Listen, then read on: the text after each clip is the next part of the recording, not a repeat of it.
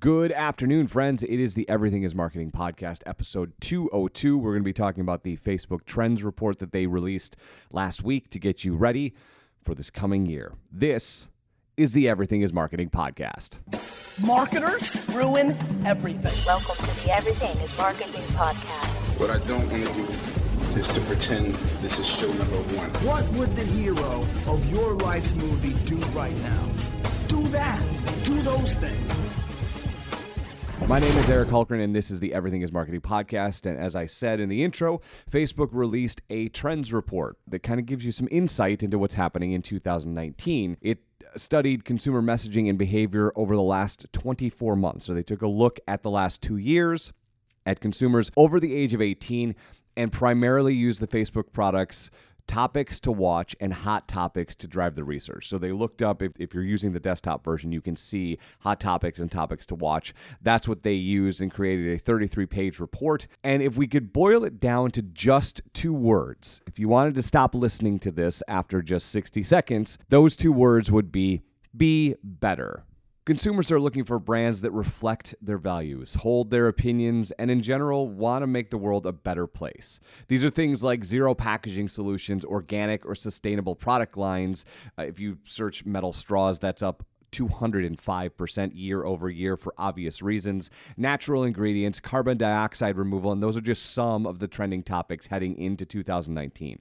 The higher rates in searches seem to align with the trend lines for outdoor adventurers that want to get into things like paddleboarding, wakeboarding, and hiking, as well as searches in the realm of mindfulness, another trend heading into 2019. If we look at the world of entertainment, Facebook shows that consumers are looking to new technologies to fulfill their need to escape. Use of the platform, video services like Twitch, with hours and hours spent in games like Fortnite, shows no signs of slowing down as we head into next year, and consumers are really bullish on smart speakers, as 1 in 5 Americans has one in their home and will spend the next year trying to get the best quality audio out of these peripherals of convenience and pushing us ever closer to a home that's fully integrated into the world of the Internet of Things. Aesthetically, consumers are moving away from the coffee house and minimalist look that has dominated every corner of American culture, think Starbucks, in favor of wild patterns. From a creative standpoint, marketers who understand ad creative and can play in that space,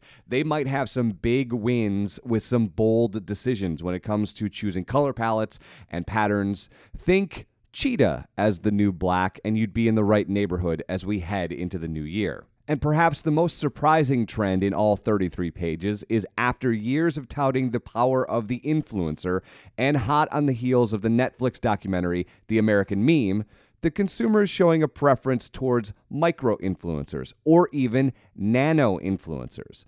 These are users who have a much smaller audience than the Kardashians, but an audience that are highly engaged. So they're able to convert for brands at a much higher level for a much lower cost. So think a more authentic influence to a more acceptable audience. And as we're in the week in between Christmas and the new year, 2019 is bound to be an exciting year full of disruption and opportunity.